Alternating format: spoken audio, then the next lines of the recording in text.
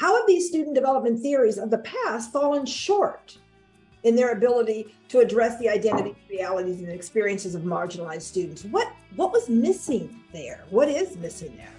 The theories help us understand how to help students feel like they belong in a space that oftentimes they don't feel like they belong.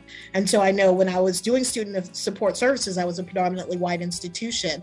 And sometimes the spaces in which I was doing that work were the places where our students felt most comfortable. So how do I arm them using these theories with a belonging that takes them throughout their time at that institution?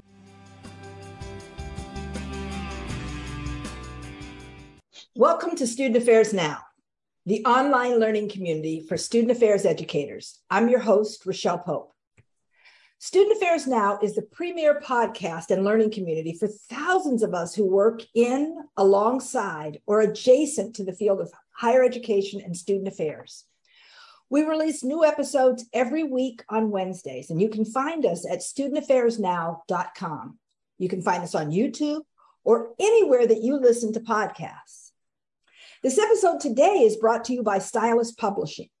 Visit styluspub.com and use the promo code SANOW for 30% off and free shipping. This episode is also sponsored by Vector Solutions, formerly EverFi, the trusted partner for 2,000 colleges and universities. EverFi is the standard of care for student safety and inclusion. Now, as I mentioned, I'm Rochelle Pope. My pronouns are she, her, hers, and I'm broadcasting from Williamsville, New York, near the campus of the University at Buffalo, where I serve as the Senior Associate Dean of Faculty and Student Affairs and the University Diversity Officer for the Graduate School of Education. I'm also a professor in the Higher Education and Student Affairs programs. The University at Buffalo is situated on the unceded ancestral homeland of the Haudenosaunee people. I'm joined today by two of the editors of the book, Square Pegs and Round Holes, Alternative Approaches to Diverse College Student Development Theory. I'm with Dr. Fred Bonner and Dr. Stella Smith. Now, as a self-professed and longtime student development geek, I am so excited to have this conversation and to revisit college student development frameworks with a focus on marginalized communities. So thank you for joining me today for this episode of Student Affairs Now, and welcome to the podcast. I was hoping that you could begin by telling us a bit about you, your current role on campus, and a bit about your pathways in education. Fred, why don't you start us off? Well, thank you so much, my dear friend. I'm always excited to see you and always excited to participate in any conversation related to higher ed and student affairs. And you have been doing great work, excellent work for a long time. And I so appreciate your friendship, your mentoring, your peer mentoring, and the role that you're playing in the field of student affairs and in higher ed. That is so thank you. Yes. Wouldn't have missed it. I want to share just a little bit about me. My name is Fred Bonner. I am professor, endowed chair, and the Wilhelmina Delco endowed chair here at Prairie View A&M University. And if you don't know anything about Prairie View, we are the HBCU in the Texas A&M University system. So about 45 minutes down the road from the College Station campus. But I am the director, as you can see on my shirt, of the Mach 3 Center. That stands for Minority, Achievement, Creativity, and High Ability. So the Mach 3 Center is a galvanizing space for us to be able to foreground research that focuses on minoritized populations, to focus on issues of diversity, equity, inclusion, and belonging. And it's a place and a space that the A&M system has been so generous to provide me with the opportunity and the space and room just to dream about what is best for minoritized populations in higher education, across the higher education spectrum. So I've been in this role since 2015. Prior to that, I was the Samuel DeWitt Proctor Endowed Chair at Rutgers University. So a little bit of a shift from the Northeast coast to the South, but a good shift. Excited about being here and excited about the work that we're doing. So, and you'll get an opportunity to hear from the Associate Director of the Mach 3 Center, Dr. Stella Smith. But the two of us are basically, as I said before, trying to foreground what is best practices, and the alchemy for success for minoritized populations across the higher education diaspora. Great, thank you. And all of those kind words you said about me, I certainly bounce right back to you. I feel so much of the same. Stella, please introduce yourself. Thank you so much. My name is Stella Smith, and I am Associate Director of the Mach 3 Center, as Dr. Bonner said, and I'm also an assistant professor in the Educational Leadership and Counseling Department in the Whitlow R. Green College of Education at Prairie View A&M University. And a little bit, my pronouns are she, her, and hers. And my journey in higher education has mostly been at the University of Texas. I was there for a very long time, and I came to Prairie View in order to do the work at Mach 3 and to be able to be part of Dr. Bonner's dream and vision of creating this space on campus to understand and develop asset-based approaches to support underrepresented populations in education. And so I've had the honor to be here since 2017 and have enjoyed all of the wonderful things that we've been able to do so far, and look forward to the things we're going to do in the future. Oh, that's great. And thank you for introducing yourselves to our audience. I believe that your work far exceeds, the Mach Center and Texas. And so we've all been beneficiaries of your work. And it's as no surprise then that you folks in that center and are focusing on student development theories. I think it's really important as we want to see our students thrive.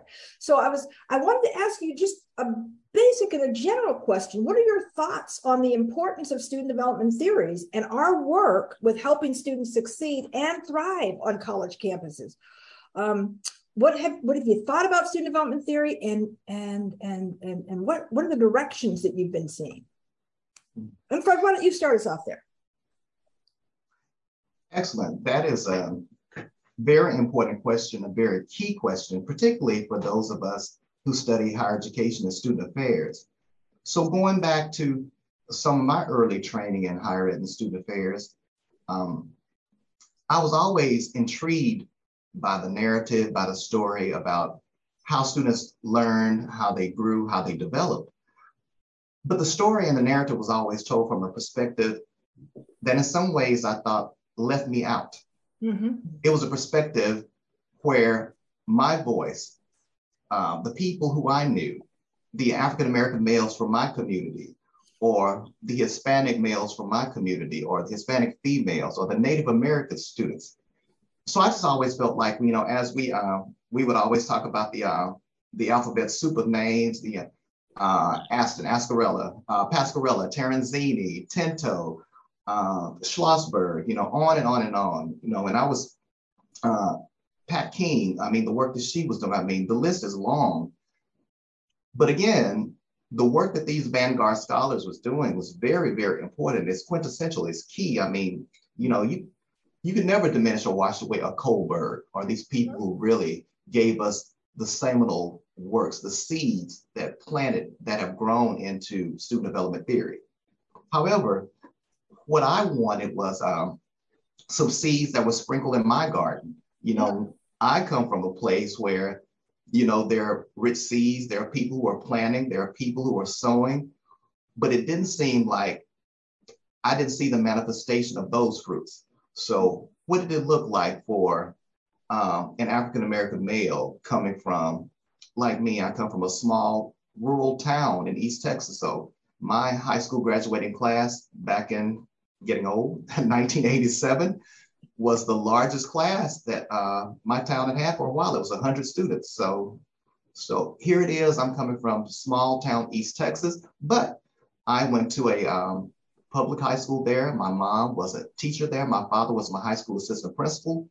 So I came from this background of these educators coming from these very rural settings, but some educated, smart Black folks from the country. But that story didn't get mapped into the theories that I was reading. Mm-hmm. So I wanted to know, what did it look like for me to go off to the University of North Texas and major in chemistry? What did it look like for my my friend who decided to go to Grambling State University and major in. So on and on and on and on and on. So I think the seeds of what we were trying to do with this book, they come from this long-standing tradition and history of folks who look like me, who want to know more about, what does it mean for me to learn, grow, and develop in the higher education context? Mm-hmm. Stella, I mean, it's really interesting what Fred was saying, that I didn't feel that I was included. My voice wasn't heard, or my flower wasn't able to grow, or plant wasn't able to grow. And I'm wondering, Stella, when maybe you can concretize that for us a bit. How have these student development theories of the past fallen short in their ability to address the identity, realities, and experiences of marginalized students? What was missing there? What is missing there? Thank you so much for that question. That is critically important. So as I was listening to Dr. Bonner talking, I was thinking back to my student support services time. So I spent some time doing direct student support as a student affairs professional.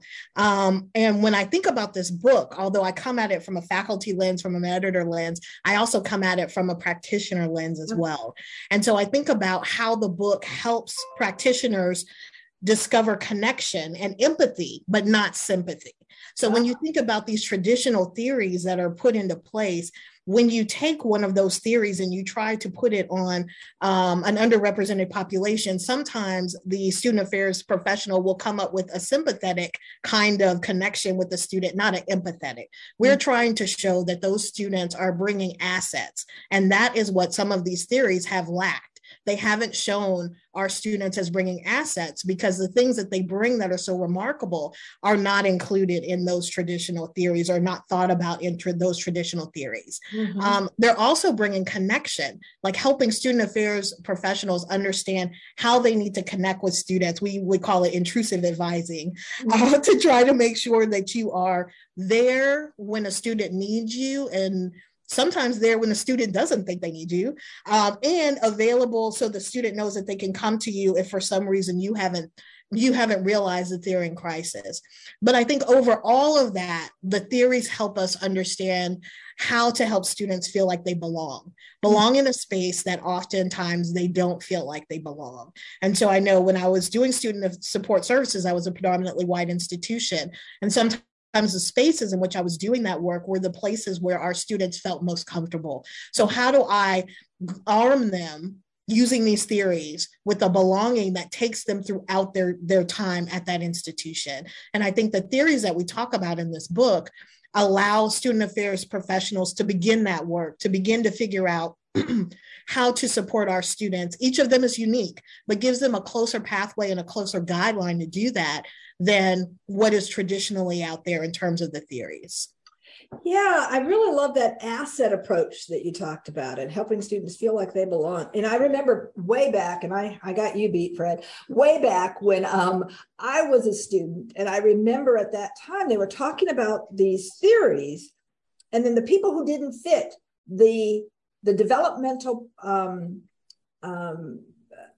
progress or schematic that was laid out were seen as developmentally delayed. Mm-hmm. And I remember some of those early things and it took some folks to push and say, wait a minute, the model is just different. I remember with gender, for example, one of the early authors said, it's not that we are developmentally delayed because of our connections with relationship, this develops before that. Mm-hmm. And that was eye-opening. And so that's how we started saying, well, maybe it's just a little different. Maybe it's a different sequence. And some of the stuff that you folks are talking about, and other both theorists and scholars who write about this stuff are saying it's not always just that it's in a different order. Sometimes it's just different. Exactly. And that we've got to recognize that there is that difference, and that difference is valued. Now, let me ask this question of Fred. It's a very similar question to the one for Stella, but I just want to take a different tack. If we develop student development theories that actually responded to the needs and the identities and the realities and experiences of our marginalized students, how would they look different? how would they be different? Or what would the students experience that was different? Well, that's an excellent question. And I love what you said last. How is the student's experience different? Mm-hmm. So where we have to start, I think, is that fact that students are having these experiences no matter what their identity is. Mm-hmm. So they're having the experiences. So now that we recognize, here's the experience. So maybe that's your foundation. Yeah. But now the nuances come when we start to look at what that experience means when I layer my identity on top of that. Mm-hmm. So an experience is an experience is an experience. I mean, there are certain things that we could say there's a baseline that all college students go through A, B, C, and D. However, they're going through A, B, C, and D differently based on what they're bringing to the environment. You know, even if we take away race and take away gender, take away those identifiers, as we delve into some of the K-12 literature, you know, we talk a lot about higher ed too, social and cultural capital. Mm-hmm. So if we look at what students are bringing to the higher ed context, you know, did they have books in the home? Did they have parents who read to them? Did they have access to resources? Did they have computers? Did they have X, Y, and Z, on and on and on and on. So when we start to look at each student that's going off to college, so here is the first year experience. Well, everyone's going to have this first year experience. However, now we're starting to layer on the identity vectors, the race, the gender, the social cultural capital, you know, the rural versus urban. Mm-hmm. So there are so many different ways and approaches and so many different identifiers that signal that those frameworks, they can't be operationalized the same way because students don't experience them the same way because they're coming with such different backgrounds, experiences, different traditions, different mores from their homes.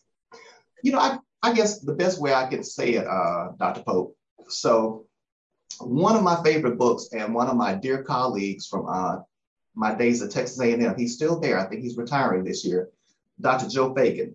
So all of his great work in sociology, and I usually keep his book by me pretty close. So one of his books, he has a million, but one of my favorite books is The White Racial Frame. Mm-hmm.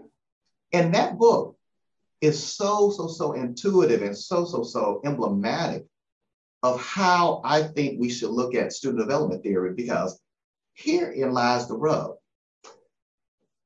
Just because you take away the frame doesn't mean that you still don't have a picture. Absolutely. And yeah. I think that is what we sometimes miss. The students are coming to you. They are the picture. Mm-hmm. And we are framing them in a particular way. And these theories serve as frames. And I would say my Blackness, my boldness, my Black maleness, 9 times out of 10 is bigger than that little frame that you're putting me in. Right. Your frame is seeing me as this. I'm seeing myself as this. And how often do we do that to students of color? We put them in a frame that's 5 by 7 and they're 8 by 10. That's lovely. And that really is, we forget that the frames that we developed were to help us gather some information, to recognize things that were both similar and different. And then all of a sudden we start thinking everybody has to fit the frame, as opposed to we fit the frame to the person. You know, absolutely. By all 5 by 7 frames, we have to recognize there's different sizes. We have to recognize the horizontal and the vertical, et cetera. Yeah, that's it. That's it. So then you folks wrote this book, or edited this book, wrote parts of this book to offer some alternative approaches to remind people that these frames were just that, frames. They weren't the whole picture. And you wanted to make sure that the theories that you offered, the theories that you highlighted, were particular for these marginalized students. But before we get into the frames that you start offering, I want you to tell us a little bit about the origin story of this book. That's always fascinating for our listeners. How did it begin? How did you come up with the idea for this this book? And talk to me about how you decided who were going to be the co-editors. And then where did you find these amazing chapter authors? How did you all get together to tell this story and to offer this important resource to us? You know, I kind of chuckle. That's an excellent question. And I chuckle because I immediately think about Estelle Getty's character in The Golden Girls, Sicily, 1922. Let me take you back. When I tell you, if Dr. Bonda was on here, she would definitely say this, and she says it several times. This was a labor of love. Mm-hmm. This book, Dr. Pope, it actually started way back when I was, the idea, it was a nascent idea. And it started way back when I was teaching college student development theory. And I taught that course for a lot of years and a lot of different spaces. Mm-hmm. I first started teaching the course at A&M, College Station. No. I first started teaching that course when I was at Bowling Green State University. Mm-hmm. So that was my first tenure track position. And I also taught it at UT San Antonio when I was there in the Master's in Higher Ed Student Affairs program. Transitioned to Texas A&M, and I really doubled down on teaching it there in the Sahi program at A&M. Mm-hmm. So that was kind of like my standing course for master's and doctoral level students. And then flash forward to Rutgers University. So in the CSA program, I taught the course there. And now transitioning to Prairie View, still teaching the course. And across all of those contexts, still had this nascent idea that was budding, evolving, and saying, you know, in these very predominantly white spaces, students were saying, Dr. Bonner, that theory does not fit. It doesn't sound like me. What does it mean? That's, you know, I have to force myself to fit into these boxes. Mm-hmm. So it's just always this level of discomfort that the students, particularly my students of color, my students who identified differently, alternatively, whether it was sexual orientation, whether it was their racial, ethnic identity. So there were so many nuances. So many times when I taught the course, we spent just as much time talking about how it was different than the actual theory itself. Mm-hmm. So, and I would share with them just to whet their appetite, because the one thing that I always say in class, my two primary key terms to get the class started is typically, I want you to problematize and deconstruct. Mm-hmm. So there are so many issues out there. Everybody has issues. People Magazine has issues. We study problems. So how can you take that issue and make that issue a problem that we can attack? Mm-hmm. And I want you to deconstruct. So you never take these theories, you never, you know, don't put that in your mouth until you know where it came from. You have to really, really know, how were these theories normed? Do they fit you? Were they normed on populations that sound like you know, have the same traditions?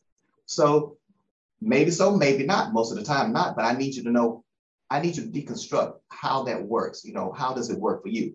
So what does this theory mean? You know, what does Chickering Riser mean for this brother coming from Third Ward, Houston, mm-hmm. in this context? So I guess I say now, being in a historically Black college and university context, it became even more profound to have access to some theories that reflected the student population that I'm teaching. And again, I always say, I am not throwing away a single traditional extant theory, because those theories are the foundation. So I'm not throwing the baby out with the bathwater, absolutely not. So I'm just saying that this book is, as the title says, alternative theories of college student development. So we want, you know, we've been traveling down this highway of college student development theories since, you know, the 60s, even before. And people of color, we're traveling, we're good with traveling, but sometimes we need off-ramps. There's some things, there's some issues, there's some topics, there are some, you know, you don't always want what's just on the main highway. Sometimes you need to get to that restaurant kind of often. We need to do that very same thing by way of our theories, and that's what this book offers. It gives us some off-ramps to really pursue some venues, some avenues that are really reflective of who we are and what we bring to the higher ed space.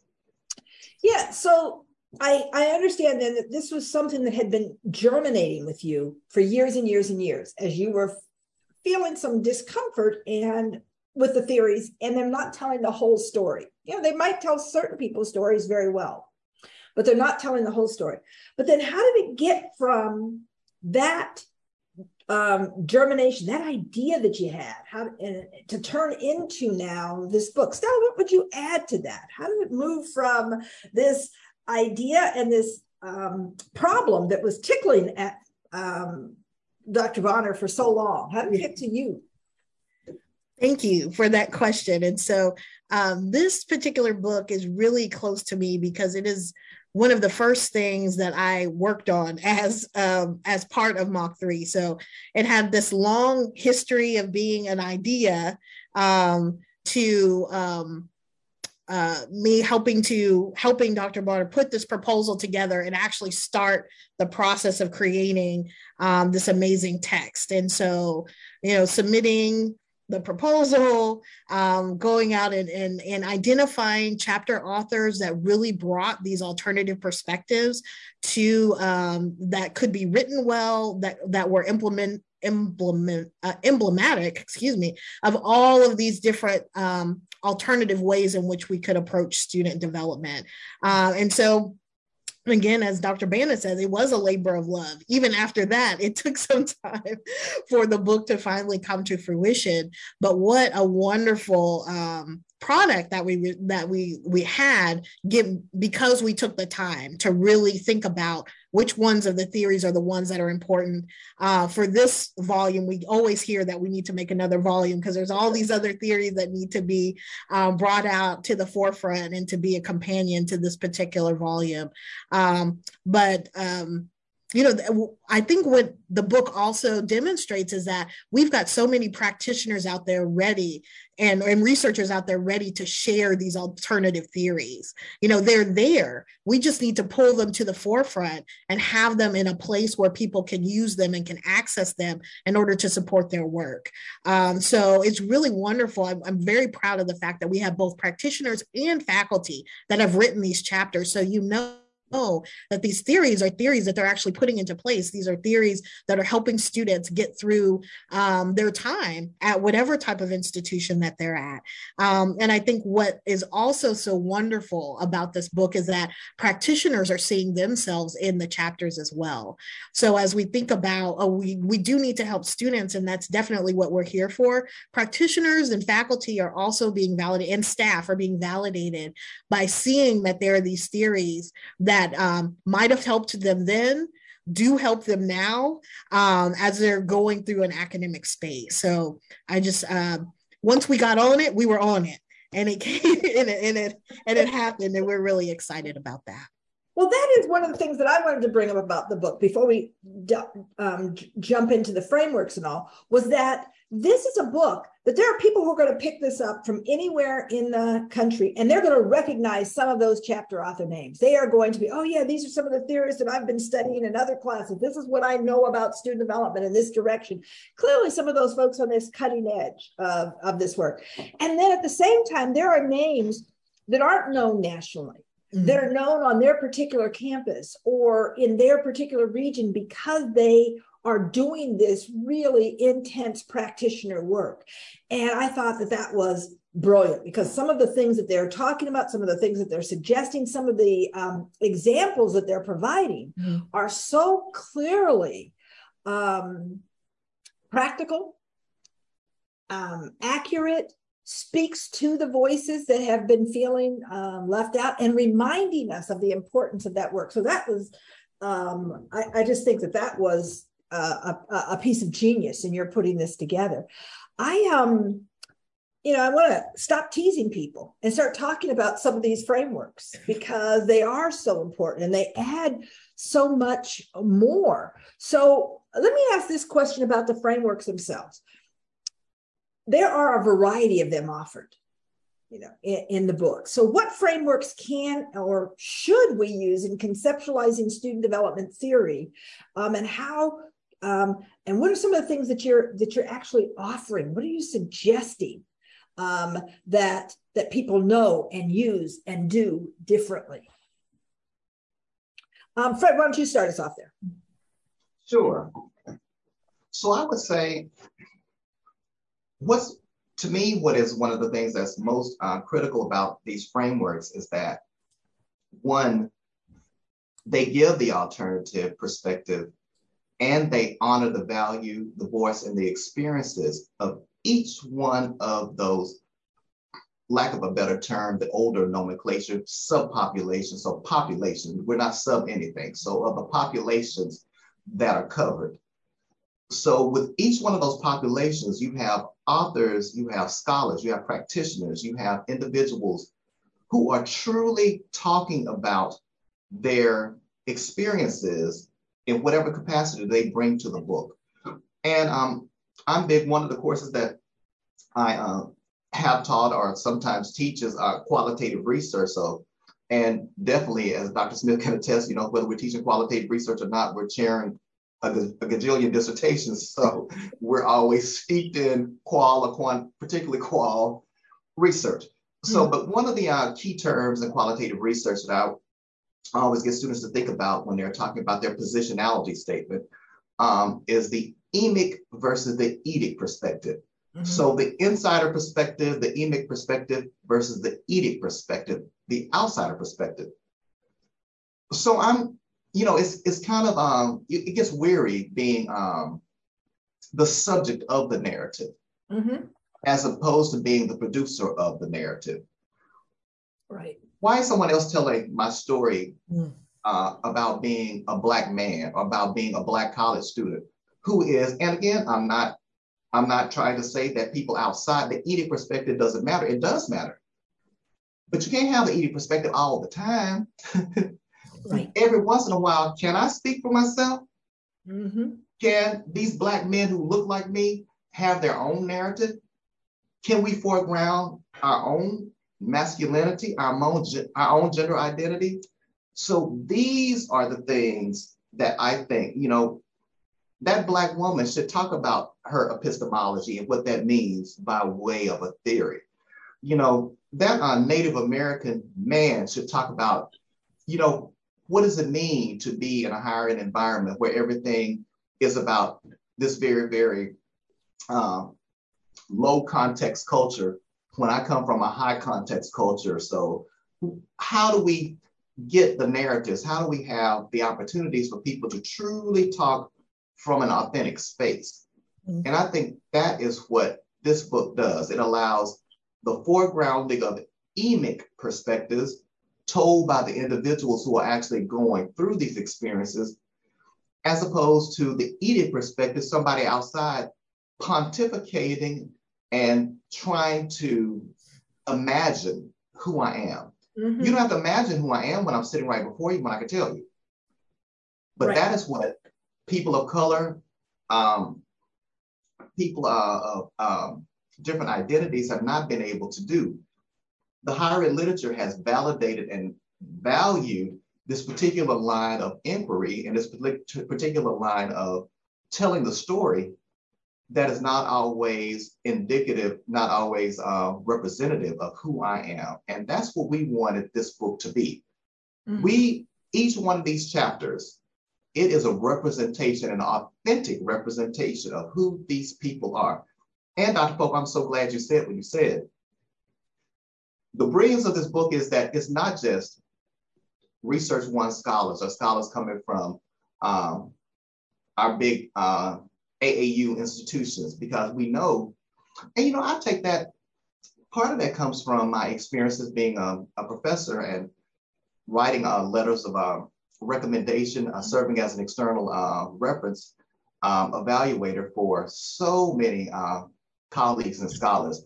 And I can remember when I was in the big Research One, when I was at Texas A&M, when I was at Rutgers, and when scholars would come up, one of the things that we were saying in the narrative, as you know, at most institutions, for tenure and promotion, when you're selecting those people to serve as your external evaluators, They tell you to get individuals from peer institutions, institutions of a similar Carnegie classification ilk. So we get that. However, there's always this caveat. Not all intelligentsia, not all scholars, not all top scholars are in research ones. That's right. So you will find these amazingly brilliant scholars who might be at a Berea College, who might be at an institution, might be at a Stephen F. Austin State University. No lesser institution, great institutions, but not the cachet and caveat of being a research one. Well, I apply that very same notion, that very same thought behind the scholarship that we are doing in this very present context. As the world shifts and starts to recognize HBCUs, I mean, we got this HBCU frenzy going on right now. The worry that I have about that is that for the traditional audience is that there was this poet years and years ago that I heard, this was back when slam poetry was just kind of coming on the scene. I will never forget. It was this Afrikaans scholar. She was really, really sharp, and she had this poem, and I just remember the hook. She just kept reiterating this hook. And the hook said, you take the culture, you leave the people. You take the culture, you leave the people. You take the culture, you leave the people. You take the culture, you leave the people. So that has stuck with me. That was like 1997. That has stuck with me all that time.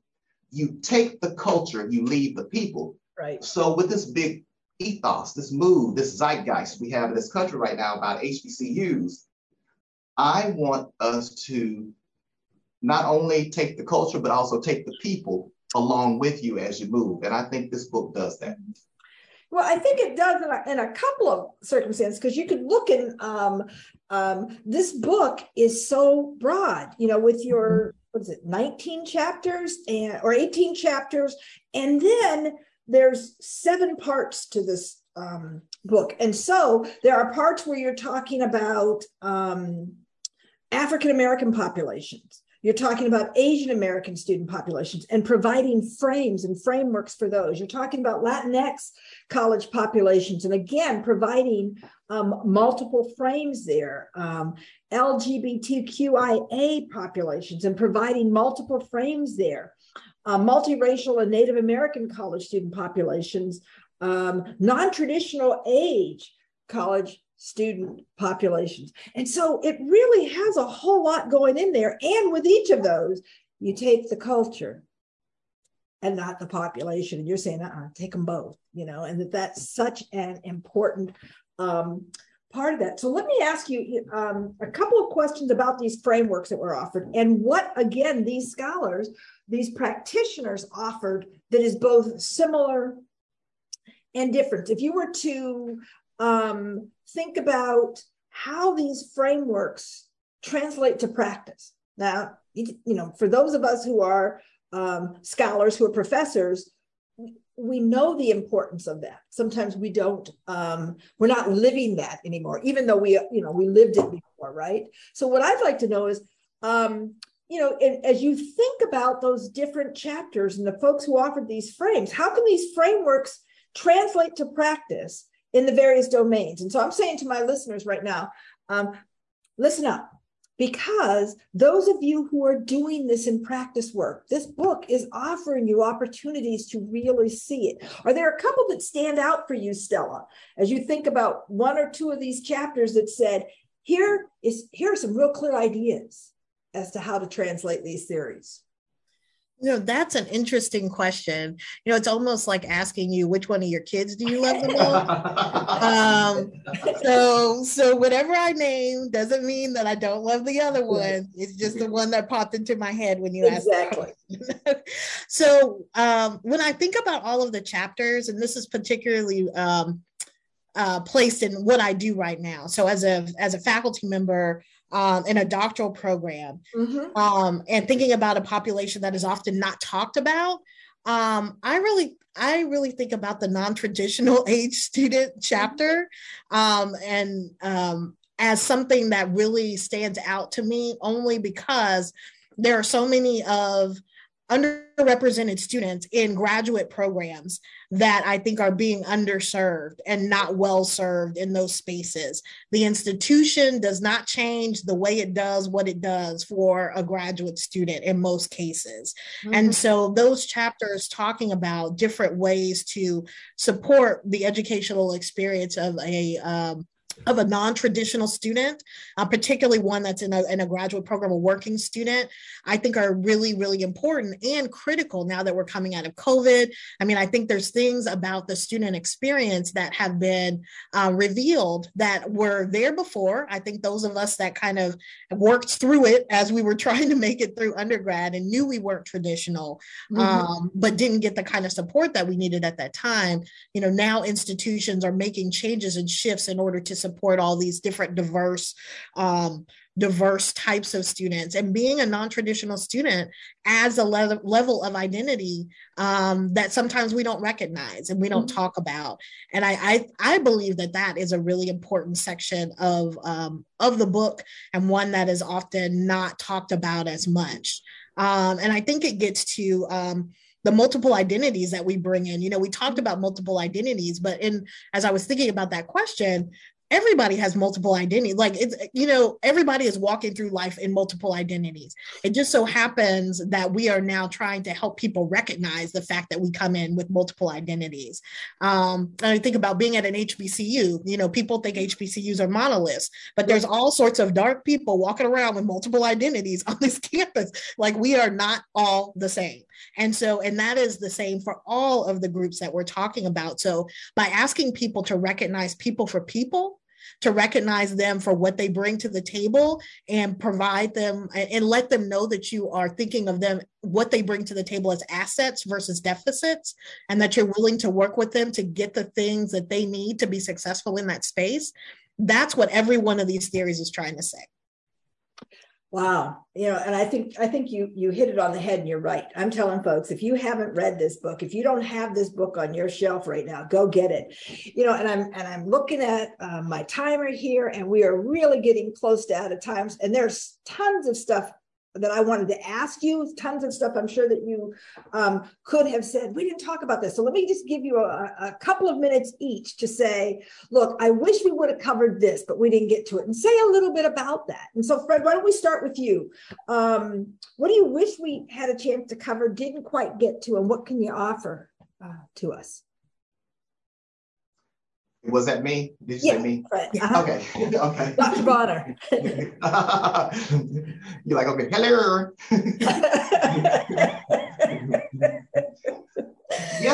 Yes, ma'am. And I would say, my dear friend, you've actually covered a lot of the landscape. These have been some excellent questions, and I'm not surprised because you're brilliant. I mean, you do what you do. I'm going to have you on again next week. But I would say it kind of piggybacks on what Dr. Smith just said. The thing that one of the things that I like about this book is that it really, really unpacks some areas. It actually allows the reader to go down some pathways that are not traditionally thought of. For instance, and this connects to my book series. I have a book series, Diverse Faculty in the Academy. Mm-hmm. And the interesting thing about that series, the very, very first book in my series was Racial Battle Fatigue. Mm-hmm. So when we hear racial battle fatigue, and so this kind of goes to me talking about problematizing, deconstructing. So even when we get to the alternative theories, there's like, our thought process sometimes don't go to an alternative place. So what I like about the very first book in my series is that it's an alternative to the alternative. What I mean by that. So whenever we typically hear a lot of us scholars in higher education, racial battle fatigue, the very first place that we go is for African-American scholars, mm-hmm. or Black people, which I get it because my dear friend, our good brother, Dr. William Smith coined the term. So very strong Black scholars. So, and Black folks, African-American folks have used racial battle fatigue in some very important and critical ways. what I love about this first book is that it's racial battle fatigue in faculty, but it's not Black faculty, it's Asian American faculty. Mm-hmm. That is what I like about this book, in the sense that we get to problematize theory for some populations that our assumption is that they don't need a theory, they're doing fine. Right. You know, moving beyond that whole notion of the stereotype, you know, model minority syndrome. But we see this book also allows Asian American populations to theorize and fit the frame to their culture. Yep. Some of the things that we don't know. And I'm also proud about the fact that we have different approaches to Native American LGBTQIA. And as Dr. Smith said, actually piggyback on what she said about non-traditional students, just this past week in our doctoral class here at Prairie View A&M University, our students were saying we had this really wonderful discussion. It was actually Dr. Smith's policy class. This really wonderful discussion about what these students were bringing to the doctoral program. And what we found out is that we need to talk about what it means to be a non-traditional doctoral student. Yeah. So they said, we're spending so much time talking about what it means to be a freshman, a sophomore, just getting into college. Do you know, some of us here, you know, they talk about their family backgrounds. They were talking about, you know, having, not having resources, how difficult it was just to get to Prairie View or get into a doctoral program. So like, we get it, Dr. Bonner, yeah, we need to talk about at that level, you know, what it means, some of these non-traditional issues, but has anyone ever unpacked what it means to be a non-traditional doctoral student? Because we catch hell sometimes just trying to make it here in these spaces, whether it's A&M, whether it's Prairie View, whether it's Howard, whether it's Fisk. We are struggling too, but no one really problematizes what it means to be a non-traditional doctoral student. Right. Well, and our literature is so limited when it comes to graduate education in general. And I've got, you know, one of my doctoral students right now is saying, nobody knows my experience in graduate school. We have very little going on. And so then you take that population and you open it up, as you folks have done in the book, open it up and see who else is in there. Stella, I want to give you a chance to say, what do you wish we had covered that we didn't get to, that are around alternative approaches to student development, or the book that you folks have offered us? Well, I think, as Dr. Bonner said, we had a really robust discussion. I think it's just enough of a teaser in order for people to go get the book and get it, because it's going to be affirming for you. It's going to be affirming for you personally as you read it, I think, as you see yourself in some of these theories, or we hope you see yourself in some of these theories, and how it will be helpful and instructive as you work with students. So I know we see it at Prairie View as faculty members. We spend a lot of time working with students. In doctoral programs, we spend a lot of time working with students, advisors in undergraduate programs, and faculty in undergraduate programs. I want you, it will be helpful for you so that you can see at least a glimpse of what frame your student might come in. Now, that frame is going to change because each person is individual, but at least it will help you recognize and help that student open themselves up and be able to get the education that they deserve in that space. That is really what this work is about. It's about, how do we create a space that supports these underrepresented students in a way that gives them the experience that they need to go on and do amazing things.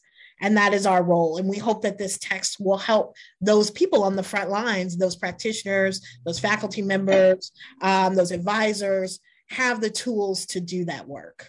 Oh, that's great. I want to grab the book because I want to show it to folks as I talk about this.